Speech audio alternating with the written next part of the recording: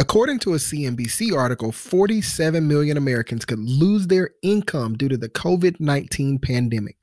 Now, that translates to a potential unemployment rate of about 32%.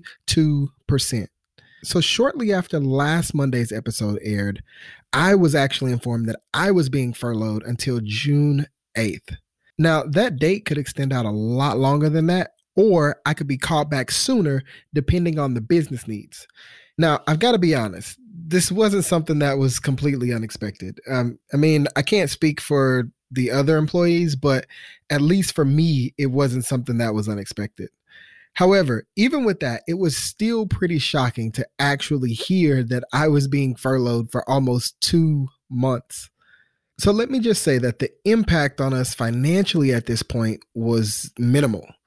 Now, the two big changes for us are that we won't be able to send anything extra to our mortgage, and we'll also be pausing our aggressive investing strategy at least until my income is back in full.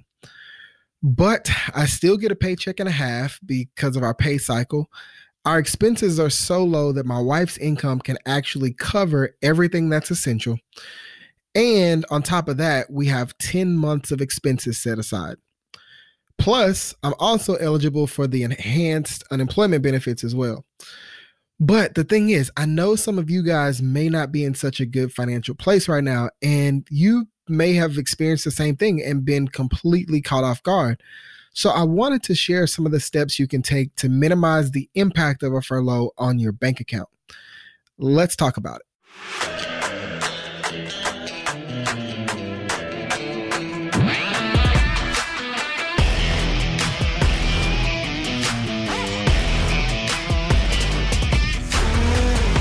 So once you've been told that you're officially furloughed, the first thing you need to do is just breathe. Now, it's totally normal to feel panicked and overwhelmed and all those things once you hear that it's actually happening to you. Like, for example, even though we're in such a good financial position, my wife was still shaken up a little bit when I actually shared the news with her. And that just goes to show that managing money is a very emotional thing.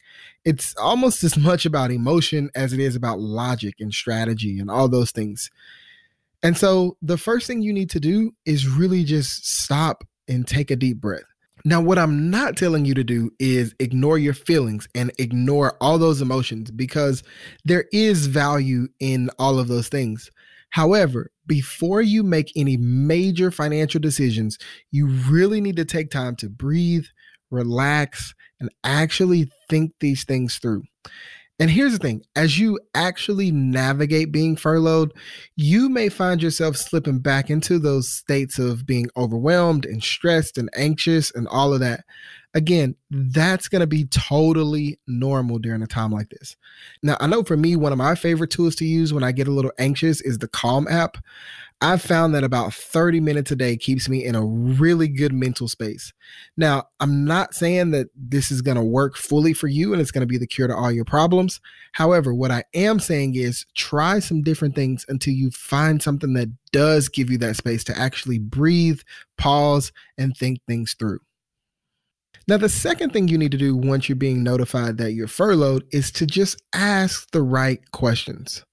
When you're being furloughed, a million thoughts can run through your mind, right? Like you've got bills, you've got, just all these different things. And one of the most important things that you can do when you have all these thoughts racing through your mind is to actually communicate.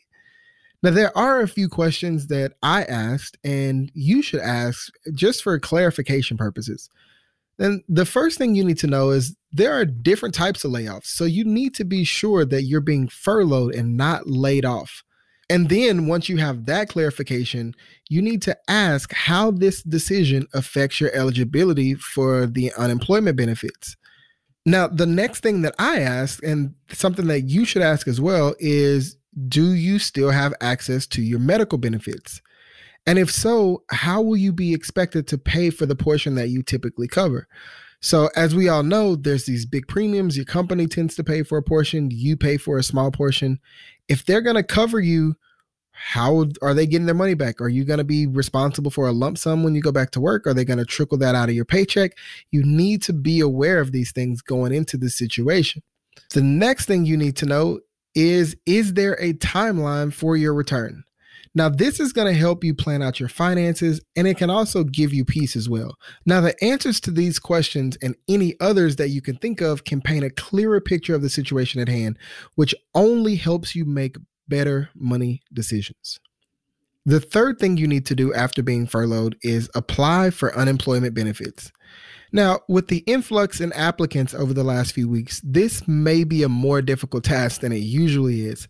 However, you need to do some research on the requirements for your state and get started so that you can get that income rolling back in as quickly as you possibly can.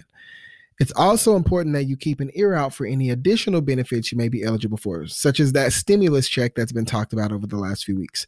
There are a few calculators for that. I'll be sure to link to those in the show notes as well. Now, once you've applied for the unemployment benefits, it's time to start contacting your creditors. One of the positive things that's emerged through this time is the creation of programs to assist consumers by different service providers. I think that's super cool. You have the auto insurance companies that are stepping up and giving you money back.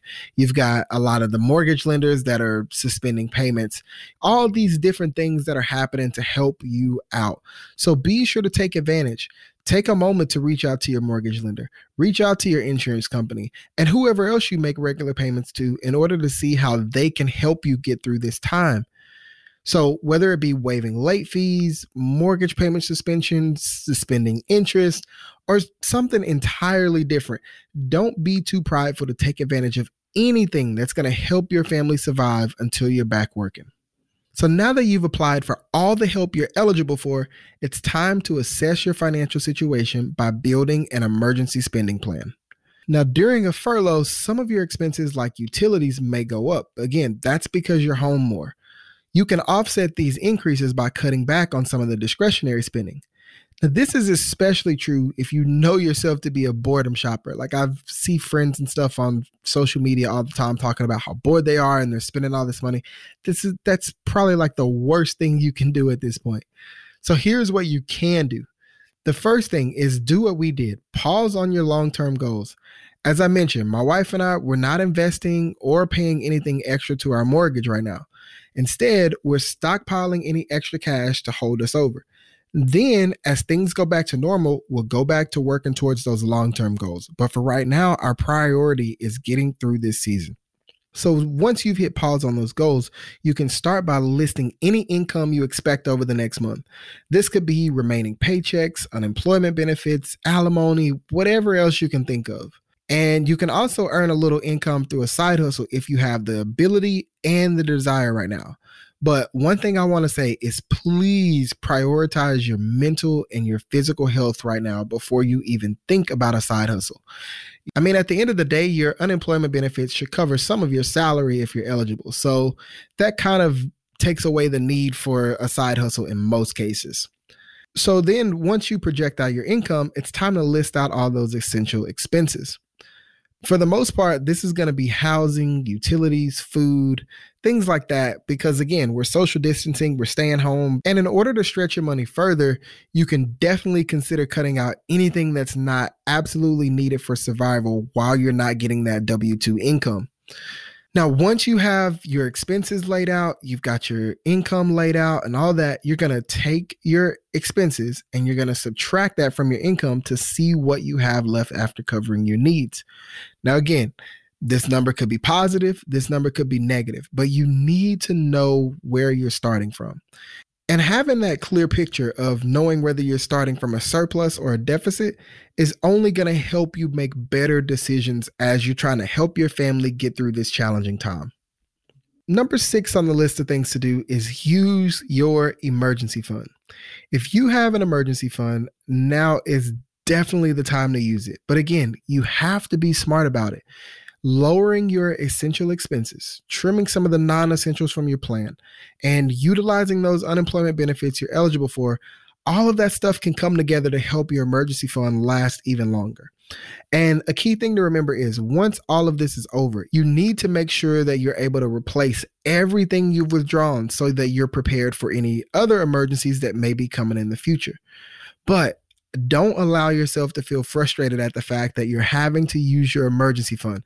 I mean, after all, that's exactly what it's there for. So don't beat yourself up over the fact that you're actually having to use it. This is what you've done that for. This is what all those sacrifices and hard work and good choices were for, this exact moment. So if this episode has helped you and you know someone that's currently being furloughed, share the episode with them. You can find the link to share the episode at winningtowealth.com/MTM19. Also, if this is the first time you're hearing this podcast, I want to thank you first for listening. However, be sure to hit the subscribe button. I'm going to be sharing even more money talks specifically designed to help you manage your money over the next few weeks. And subscribing ensures that you are one of the first people in line to know when these new episodes release. But until we talk again, keep racking up those wins one at a time. We'll talk soon.